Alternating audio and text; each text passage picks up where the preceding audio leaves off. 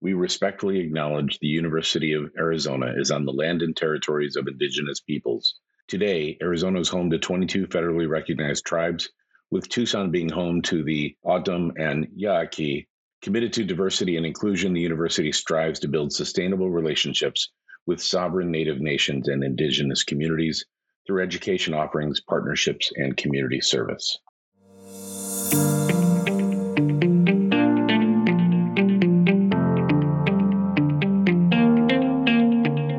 Welcome to this episode of the AAPA podcast. I'm your host, Kevin Lohenry, and we are glad you can join us as we seek to better understand the PA profession.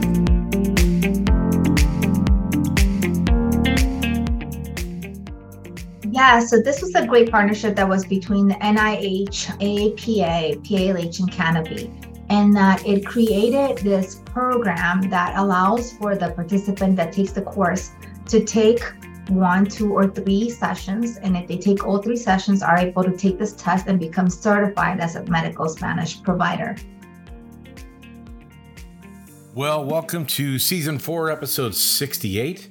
Today we speak with Paola Gonzalez, who is a physician assistant from the MD Anderson Cancer Center and is also president-elect for the Physician Associates for Latino Health. We also speak with Christian Reynosa, who is their current student president, and we're going to talk about their organization and the wonderful work that they are doing to improve the diversity of the profession. As always, you can learn more about our guests at our website, www.papathpodcast.com.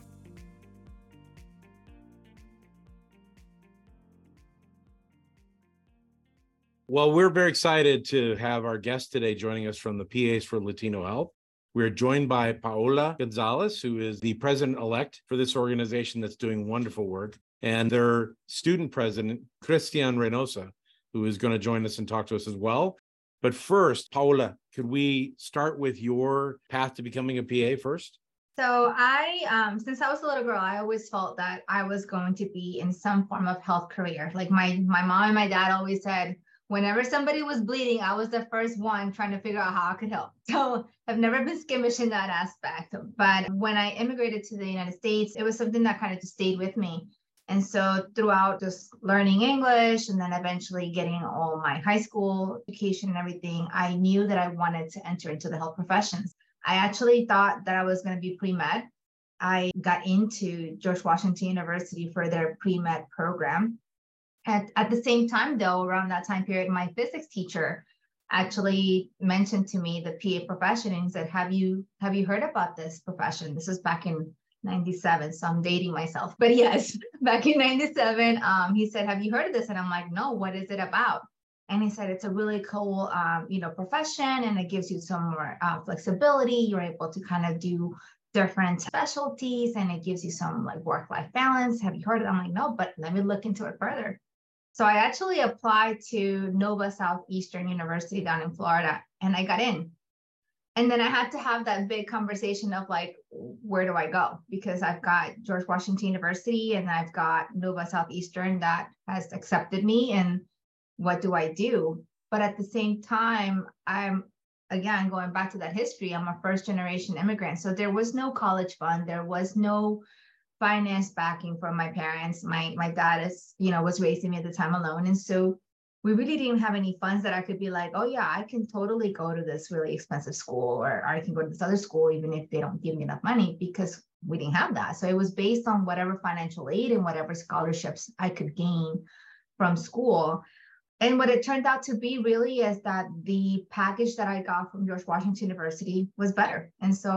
And my best friend was going there and we could room together. So I went on my path my freshman year to be in pre-med, but I was also taking 17 college credit hours, and I was working 30 hours a week to make up the difference for what the scholarships didn't cover and what the financial aid didn't cover. And I was burning out. And I said to myself, like, there's no way, like, I can't keep doing this. So I left and I went back to New York. I moved in with a friend. We were renting an apartment together, and I was working full time, going back to prereqs and really making the conscious effort to get back into PA school, but now having to do it locally and kind of as a commuter person, a commuter student. And so, yeah, so I worked full time for about 2.5 more years until I got all my prereqs for PA school through the community college and, go to work during the day, go to school at night and on the weekends. And then finally in late 2000, I got approved to go to Touro College at the time. It was their first program at out of Winthrop Hospital. So we were like their new kids coming out into that program. So we were in this one little basement classroom, and all the teachers would come in and teach and come out the other side, and we just sat there all day.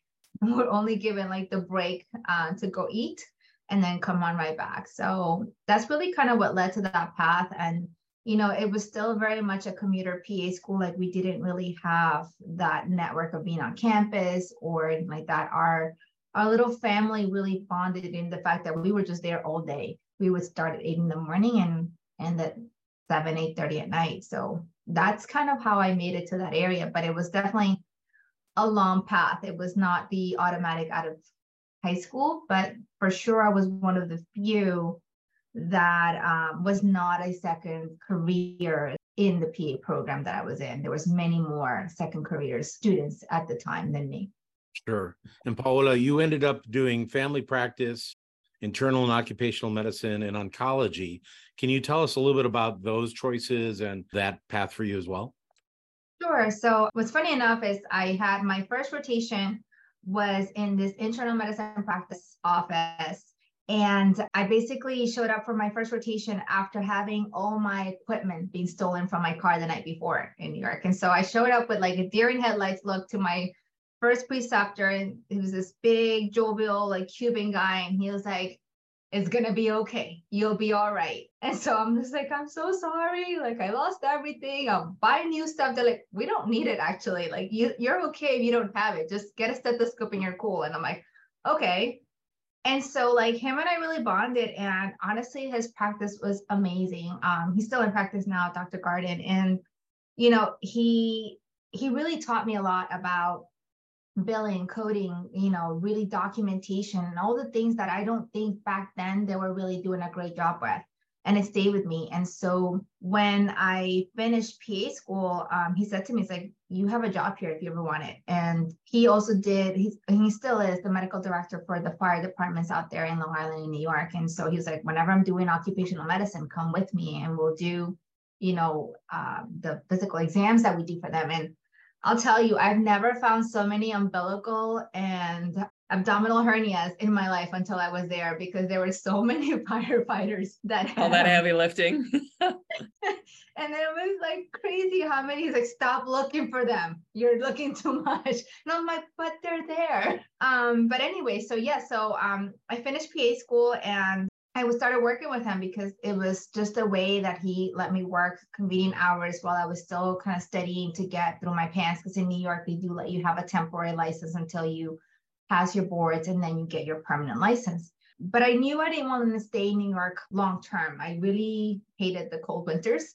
And so I said, no, I'm going to go down to Florida, because every New Yorker moves down to Florida that I know. And so I moved down there and I worked in family practice there for about 2 years. And then at the time I was getting married, my ex-husband at the time said, "I really don't want to live in Florida." And I said, "Okay, I'm cool with moving as long as we stay kind of in the South. Keep me in the warm weather and I'm chill." And so he knew somebody here in Houston. And I said, "Okay, let's go see what Houston's about." And I started interviewing with some primary care offices, kind of thinking the same thing. I'm just going to stay with primary care.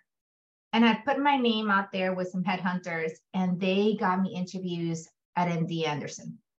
And it was funny because I thought I was only interviewing for the endocrine position. And I thought, okay, diabetes, I know that world. Thyroid, yeah, I could do that. But when I showed up to MD Anderson, they had like a whole lineup of like all these different departments to interview with. So I was interviewing with head and neck and GI medical oncology. I'm like, wait. I thought I was doing diabetes. Like, what the heck? I never saw myself in oncology, but I was thinking, okay, I can slowly step into it through diabetes. But it turned out that at least 3 of the departments that I interviewed with really were interested. Ultimately, 2 gave me an offer. One was GI medical oncology, and the other one was endocrine. And I really connected to the endocrinologist that I interviewed with. His specialty is thyroid cancer. He's actually the chief of the department, Dr. Sherman. And so I said, okay, well, if I'm going to come into this role, then I think endocrine is where I feel more comfortable. I really was a little afraid of GI morbidity, mortality, just kind of the doom and gloom that you hear sometimes from that department. But essentially, yeah, MD Anderson ended up relocating. They paid some relocation expenses. And it was honestly one of those decisions that I never even thought Texas a dot in my mind, but it has been the best decision ever. I've been at Anderson now since 2007. Since then, funny enough, I went to radiation and then again to GI surgical oncology. So I still kind of loop back to where I kind of started. And it's just been a really great experience. And it's really opened up so much opportunities and educational components of it, as well as just patient care. It's been really rewarding helping those patients through that journey. One of my biggest regrets as a PA student was I had an elective at MD Anderson Cancer Center that was set up for, it was going to be my last rotation, but I had accepted a job with an internist already. And he asked, could I do a rotation with him just so I could get a head start in understanding the practice? And so I gave it up. And while that was a wonderful way to get kind of moved into the new practice, I've always regretted that opportunity to enjoy that experience with a really high quality institution. So good for you. That's amazing. Mm-hmm. Yeah, no, I think I didn't even know MD Anderson existed, to be honest with you. And this is coming from New York, where you really kind of have such a conglomerate of medical practices, but Sure. I never heard of it. And even to this day, like there's people that still don't know, what MD Anderson is about. But I think if you're in the cancer world, you know who we are. Absolutely. And so it's been a great experience. And like I said, I've been able to, again, as a PA, flip specialties, right? I've been able to do endocrine, which meant thyroid cancer, adrenal tumors, pituitary tumors. And funny enough, I have a couple of family members that ended up with pituitary tumors. So it was kind of like, oh, I know exactly what we need to do. This is what you need to see. And they weren't even here in the States. They were actually back in Colombia, where I'm originally from. But it was just interesting that it all kind of looped back in. And as a PA, I've been able to do, like I said, the GU radiation, GI surgery. I've done vascular access. And now, like 3 months ago, I'm like, you know what? I'm tired of surgical oncology. I would love to try something different. And they're letting me do breast medical oncology now. So I think it's just great because it gives you an opportunity to try something new without having to go back to do a subspecialty if I was a physician. So it was the best for me. Yeah, that certainly has always been touted as one of the benefits of our profession, is that flexibility.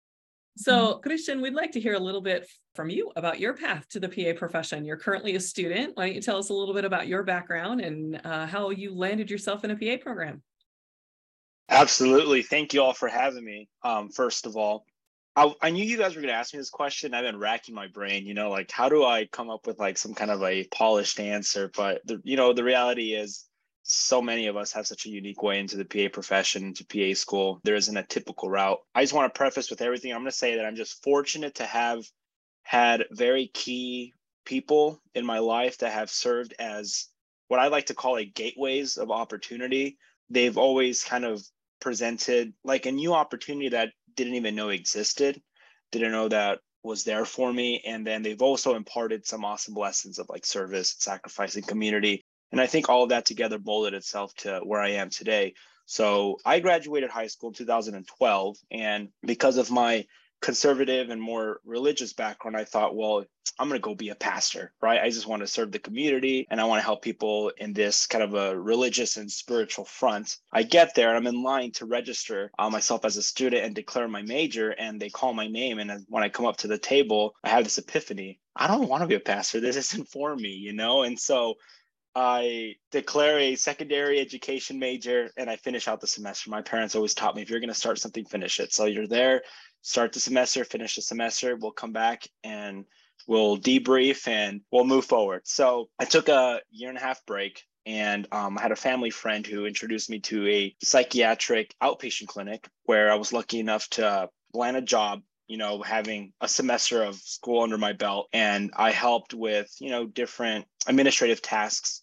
And in that 1.5 years, I find out from my mom that she's like, hey, there's a school in Pensacola, Florida called Pensacola Christian College, and they have a medical degree, a pre-medicine degree. And I thought, well, that sounds cool. So that was, again, that key, and a key person who kind of led me that way. So in 2014, I enrolled, I get in as a pre-med, I declare my major. I meet my wife, Anna, there. And then I start developing a passion, a heart for medical missions. And I kind of came to the conclusion, like, that's the capacity which I would like to serve eventually. That's the end goal. And so I get to my senior year of my undergrad, and a friend of mine, Levi, he's like, hey, have you heard of what a PA is? I didn't even know a PA existed.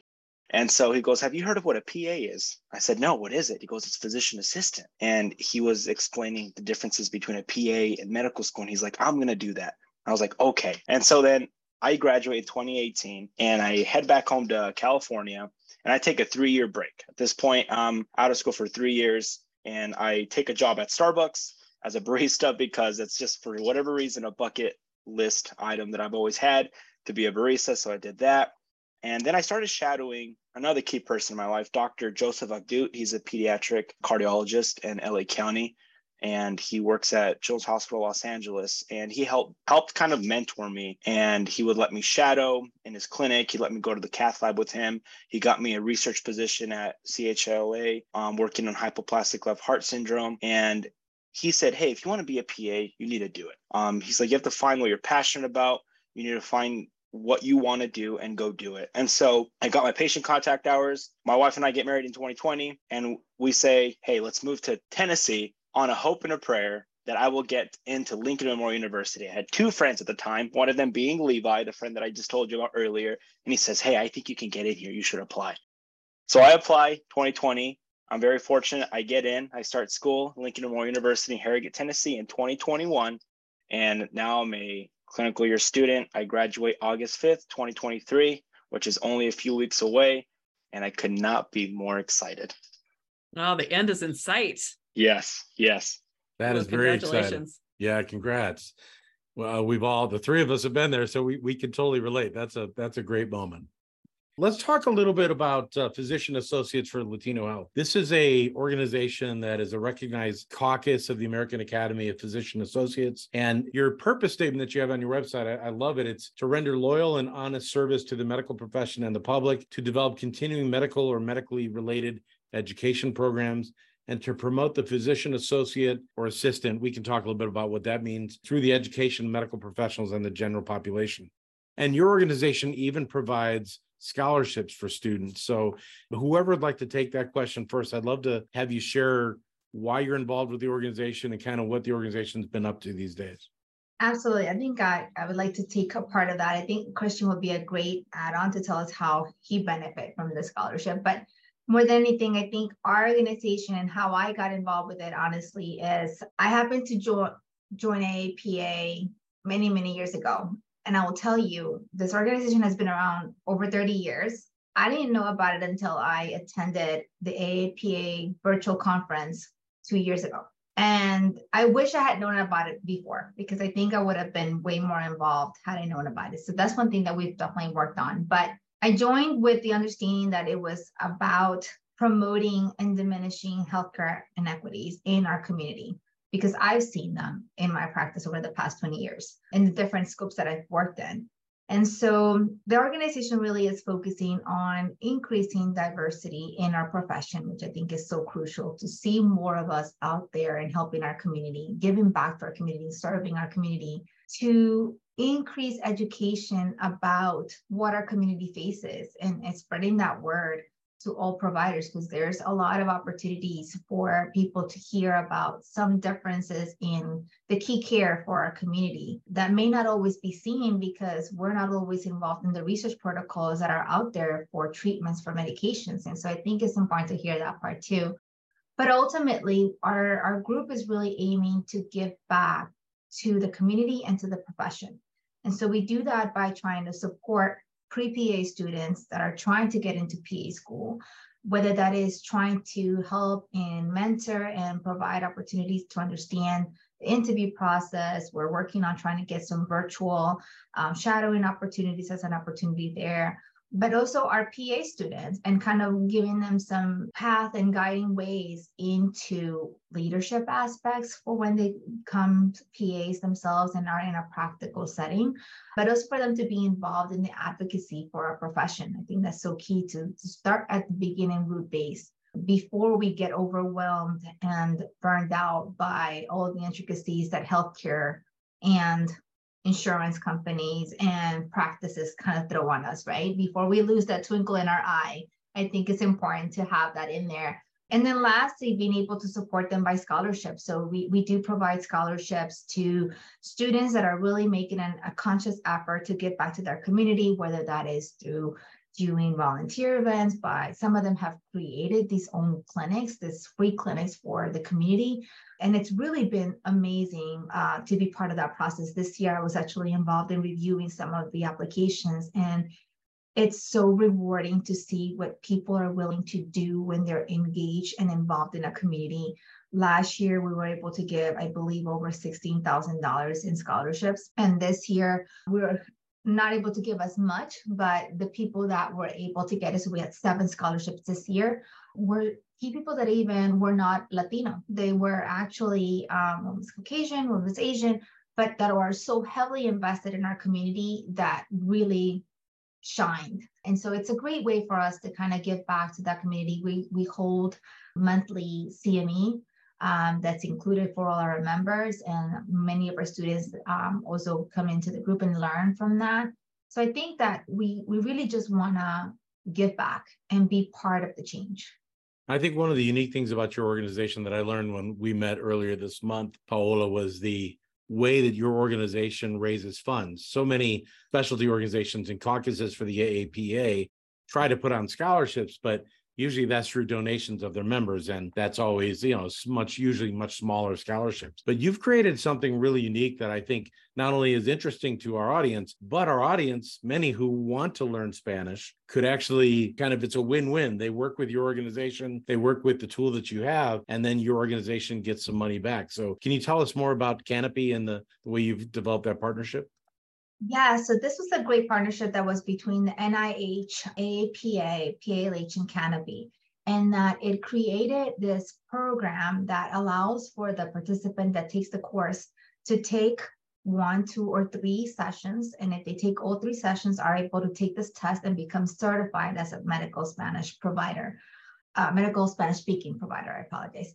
And the network, or how it all worked out, is with this partnership, the Canopy group actually provides a special discount for AAPA members to a point, as well as non-AAPA members. And a percentage of the sales for each of those programs that is sold comes directly back to the organization, to the PA Foundation, under our fund of PAs for Latino Health. And it is those funds that we're able to use to provide scholarships. So when we have more people engaged and involved in learning medical Spanish, not only are we helping the community be able to communicate with our community of Latino Spanish-speaking patients, but also it gives back to the organization. And then all those funds go directly back to all the students as a scholarship. We don't see that money. It stays at the PA Foundation. They just, give out the money once we say, these are the people that we like to award. So it's a nice way to kind of, make it a continuous circle of giving and helping. And I believe now the data may be different, but I recall data in the AAPA surveys or NCCPA surveys that showed that 23% of PAs in the United States use a second language in the care of patients, but 80% of them use Spanish. Of the 23%, 80% are using Spanish. So it is clearly, and to do it well is important, because we know there are cultural nuances, there are linguistic nuances. I've experienced it personally caring for patients, where you need to be on top of that and either use a really great translator or work hard to become fluent at it yourself. So I applaud the work that you're doing. That's amazing. And, we are like the second largest minority group in the United States. We have continuous flow of immigrants into the country that, are Spanish speaking. And it's not just that. I mean, I can tell you from my own personal experience, my dad speaks English. He can communicate in it. But if he goes to the doctor, he wants to find a doctor that speaks Spanish, because he feels a whole lot more comfortable being able to express what's going on, how he's feeling, and also understand what the issue is. Because he goes to a doctor that doesn't speak Spanish, and he gets me on the phone and he's like, I need you to listen because I know he's going to tell me what's going on. I'm going to be nodding my head the whole time. And then the moment I walk away, I forget what he said. And I'm not be able to tell you. And then you're not going to be able to help me make sure that I follow through. So I think it's important for that connection between the provider and the patient and the trust that our community has with their caregiver. So I think it's one of those little things that we keep seeing that, Spanish is definitely growing. You call anywhere now, press 1 for Spanish, it's there, right? So we're here and I don't think we're going anywhere. But I think in order to serve our patients well and to have that full component of DEI that we are all speaking about nowadays, that we need to be able to broaden our horizons and hopefully try to be as providers as inclusive as possible and be able to communicate with our patients. And that's been a big goal of PALH, to really push medical Spanish to be included in a lot of the PA programs if possible, because the earlier we start that process at the student level, I think it's a lot easier for that student to remain engaged and aware of the disparities that our community faces and the connection that language barrier makes a difference of. Yeah, Christian, would you like to kind of speak to that from your perspective as a student? Yeah, absolutely. So, I didn't, again, like Paula was saying, I wasn't even aware PALH was a thing until my didactic year of LMU. Our program director, Mr. Robert Bay, he sent me an email. He forwarded me an email about a scholarship opportunity with PALH. And at the time, I was volunteering about twice a month at First Love on Main, which was a free clinic in Morristown, Tennessee. I would drive down there about an hour, and my main role was to translate. There was a lot of Spanish-speaking patients who were seeking free care because they don't know how to navigate the healthcare world. It's a beast, And so they'd come to this free clinic and they'd get physicals and they'd be some acute care, sometimes some referrals to specialists who were willing to lend their services to these patients. And so my role was to kind of do their intake paperwork, take their vitals, and go into the room with the provider and kind of translate for them. And so he was aware of what I was doing. And so he said, have you heard of Physician Associates for Latino Health? I said, I haven't heard about this. And so he forwards me the email, and it's a scholarship opportunity. I apply. He is gracious enough to write the recommendation letter for me. And I apply for it. And lo and behold, I was a scholarship winner. So I used that money to help me get to the clinic and back, and also to get to go to AAPA because I wanted to go to the PALH meeting. So I said, hey, these people were nice enough to give me a scholarship. I'd like to go to their meeting and see what it's all about. I'm in the meeting and they announce, hey, so we're starting a student alliance this year. Who wants to be a part of it? And there was like 4 students in the room. And so we all kind of raise our hand. We look around and it's just 4 of us. And we're like, I guess we will do it.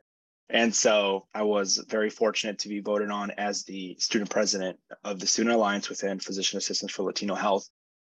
And 3 words kind of come to my mind about, like, at least from a student standpoint, like what I'd like to try to impart or do and help with other students is, I think of equip, involve, and advocate, So I think of equipping other students in the arena of Canopy, right? That's kind of what we're trying to push, as we're trying to encourage other people to sign on to. And you all talked about it, so we don't have to go into that much more detail. I'd like to involve more students, involve them in PALH, involve them in the different committees that we have. And I don't know if we're going to talk more about the committees a little bit later, but we can get into that a little bit more. And then advocate, and just be a voice for the Latino and the Hispanic community. I'm in a program of 85 or 86 students, I believe, and I am one of 2 Hispanic students. And as much as I'm concerned, I think I'm the only Spanish speaking one. And so somebody has to advocate, right? Someone has to speak up. Someone has to make sure that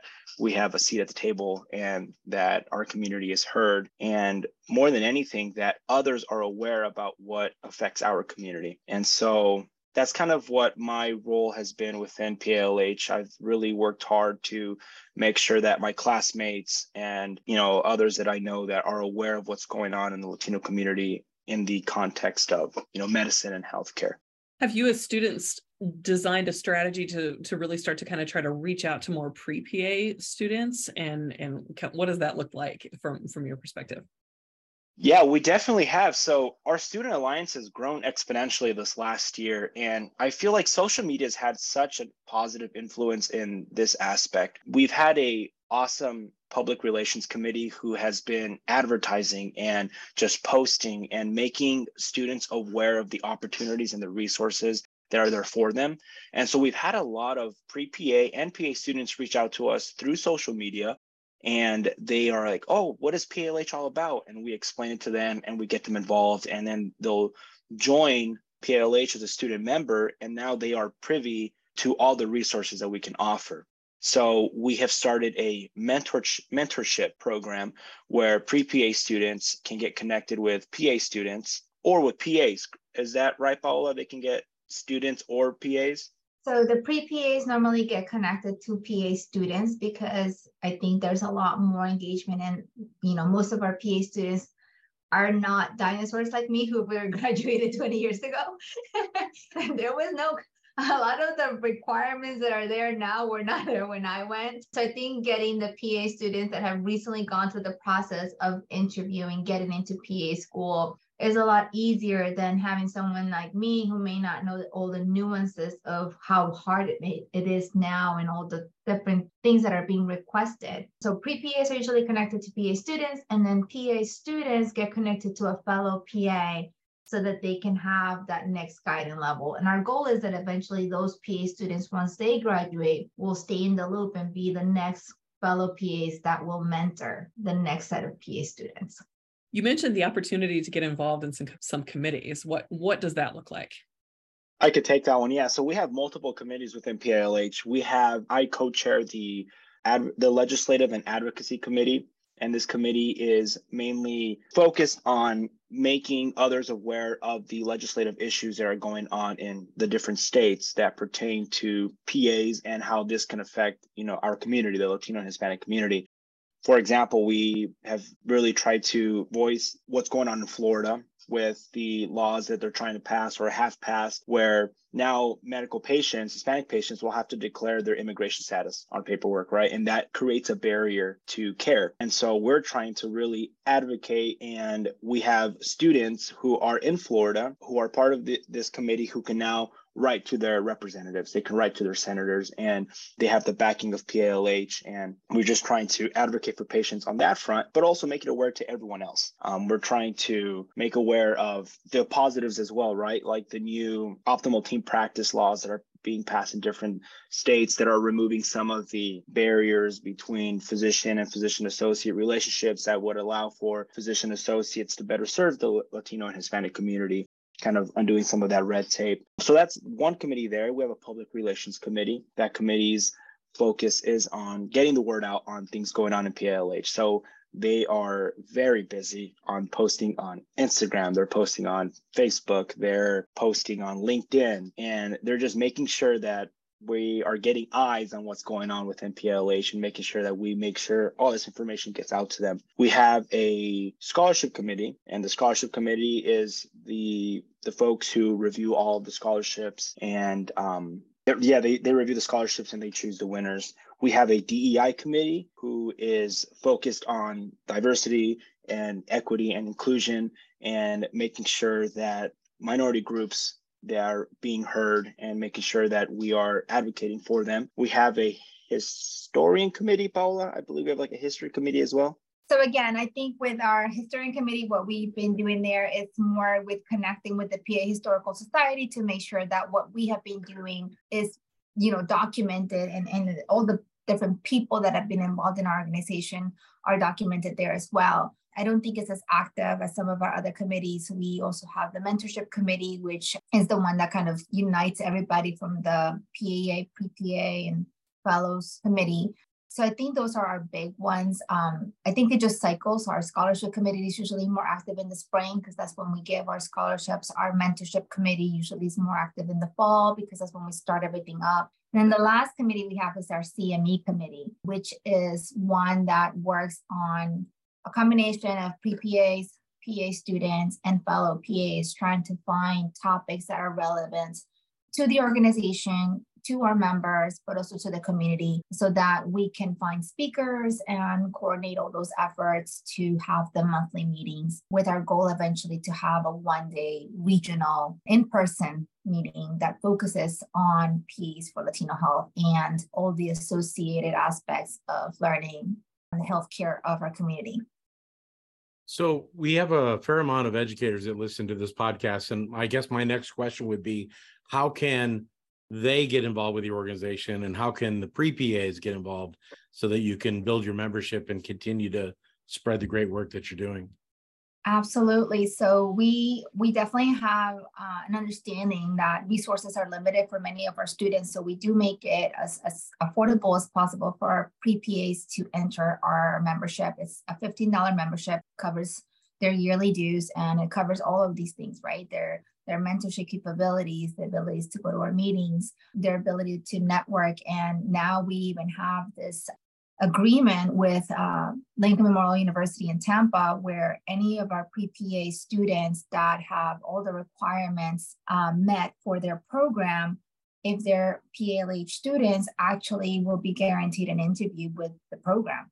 So we are very proud of that communication or that agreement that we have with them. We'd love to do more of that with other schools because I think it's a great path to increase the amount of minority students in the programs and increase diversity within our profession, which I think is so critical. But additionally, we are always open to speakers. We're always calling out for speakers. So it's definitely a voluntary process.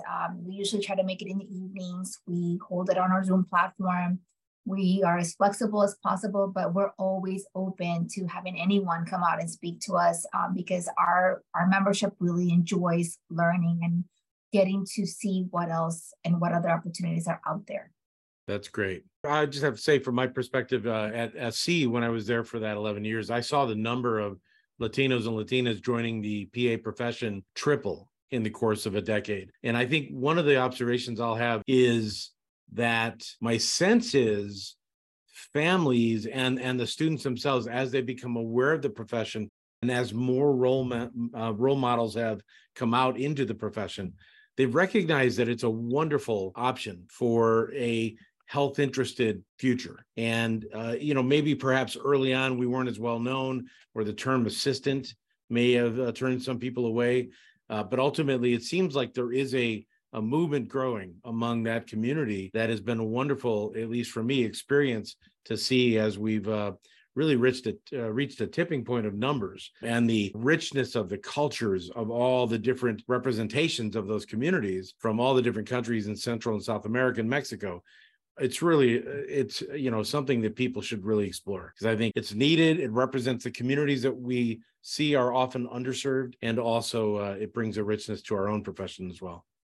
Agreed. I think the other thing that I always think about and something that I even brought up at our LAS meeting last September in Washington, D.C. is because we're so diverse in our communities and in our cultures, it's very difficult to create a one answer for the care of our community. I distinctly, and I still say this as an example, I distinctly remember having a talk on obesity management that was done at LAS last year.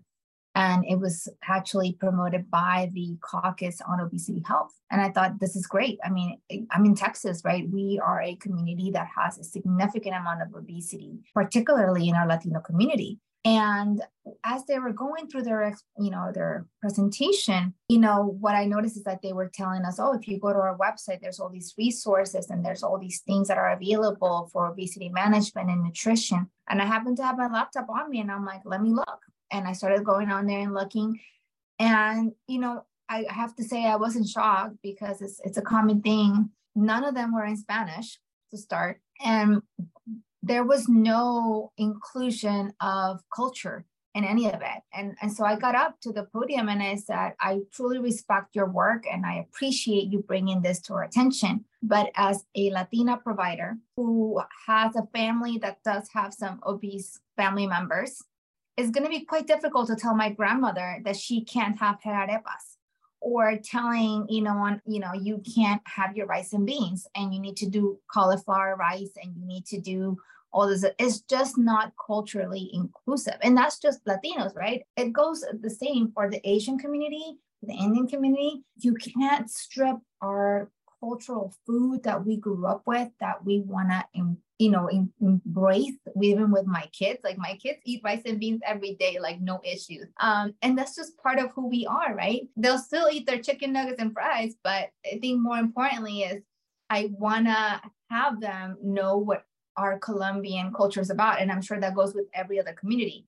So I think if we are going to make a change in our community, we need to be inclusive of that culture, and making sure that if we're making nutritional suggestions, that we think about those cultures and we say, well, maybe instead of doing cauliflower rice, how about you do a quarter cup of rice? And we talk about more about portion sizes while still keeping that food there. Yeah. That is going to be inclusive of that culture versus just saying you can't have all of this and you can only have this. I like that. I like what you said, because for me, one of my evolutions of thought from my colleagues educating me about the point you just made. It used to be, we want to work to be culturally competent. Then it was to be culturally sensitive. Now it's to be culturally humble and show humility and interest. And each individual brings a different story to the table. So we can't use stereotypical language. We have to explore and understand the unique cultural practices of the patient in front of us, regardless of standardization of language we use in the United States, with Hispanic for ethnicity, with Asian American, African American, et cetera. So I think it's a really important point to dig deeper and show the humility to be interested and curious. And I think one hard thing is that it's really difficult to assess how many Latino PA providers we have, because AAPA does not have a clear way to tease us out. And so I think that's I think another difficulty in being able to show our pre-PAs and our PA students really that we are out here, and that, there are many of us out here. I think that the hard part is getting us united to show, hey, we've been there, we've walked your shoes, we know it's hard. We know that your family may not know what a PA is. I mean, I still have to explain it to my family in Colombia. They're like, oh, so you're a doctor? I'm like, no, I'm not a doctor. I'm like, it's different. Because my profession doesn't exist in Colombia, right? And it doesn't exist in many of our countries. And so I think that has been the key part, that we're seeing a lot more Latinos here in the States that are entering the profession because they hear about it here, but are in our home countries, they don't know what we're doing, like our name is. And I think that's the big barrier that Puerto Rico is facing, right? With their name situation in their school over there at San Juan Bautista, that they keep wanting to call them asistente médico, which is not the correct term. They're asociado médico. So I think that's where like PALH is continuing to bring advocacy, and we're continuing to work with the Puerto Rico caucus to help them in their cause too, because they're treating our community, and their Puerto Ricans are part of the US, so I think there's so much that we can do, but I think we can only do it if we have more people engaged and involved, as Christian was saying. Yeah, can I piggyback a little bit on the previous observation that Kevin, you were making, which is awesome. You were saying that you're starting to see a little bit more of the Hispanic and Latino community providing more providers, right, into our field. And I think a lot of it has to do with making sure that they're aware that it's an option. Again, I feel very fortunate in my life. I didn't know that I had these options until they were presented to me. And a lot of these underserved communities, I'm going to make up a word, tend to be like under-aware of what options are available for them and just what they can do if they wanted to do it, if they knew it was an option. So I think a really important part is serving these communities and providing medicine, but also serving them in the sense that let them know, like, hey, you can be doing this too. And then you can come back to this community and you can serve the community. And so I think that's a really important part of what the Student Alliance is going to be trying to push this year, which is trying to get more involved in PA clubs, right? Pre-PA clubs and undergrads and in the high schools and the middle schools, whoever will let us speak, and let them know, like, hey, you guys can do this. We were in your shoes. My family's from Mexico. They did not speak English growing up. They learned English as I learned English growing up. And I've been there. I've had to translate for mom. I've had to translate for dad. None of us understood the healthcare field. And, here we are. And I was the first generation to get into college. I don't know how to apply for FAFSA. Like, I've been there. So now it's time to go back, let these students know, hey, you have these opportunities, and we're here to mentor you through the process. Yeah, I think that's a great summary. And we really appreciate both of you for being here today and for helping us understand your organization and how people can get involved. I think that we've got a lot of students, a lot of pre-PA students, and a lot of PAs and PA educators who listen, who we really hope will spread the word about your organization and find new ways for folks to get involved. Yeah, thank you both so much. We appreciate your time and look forward to seeing you and your success in the future. Well, thank you for having us. This was great. And just having the opportunity to share who we are and what we're trying to do is just a great opportunity that we're very thankful for your time. Yes, thank you all. We appreciate you allowing us to use your platform to get the word out. Well, Steph and I want to thank our guests, Paola Gonzalez and Christian Reynosa, for sharing their perspectives about the PA profession and sharing the incredible work that they're doing as part of the PAs for Latino Health. Next week as we share some very exciting news about the podcast's future, and Steph and I wrap up with our season 4 finale. It's an episode that'll be short, but you certainly don't want to miss it if you are interested in where we're heading next. Until next time, we wish you success with whatever path you are walking in life, and thank you for joining us. The purpose of this podcast is to provide news and information on the PA profession and is for informational purposes only. The views and perspectives expressed on this podcast are those of the speakers and guests and do not necessarily reflect the positions or policies of the University of Arizona.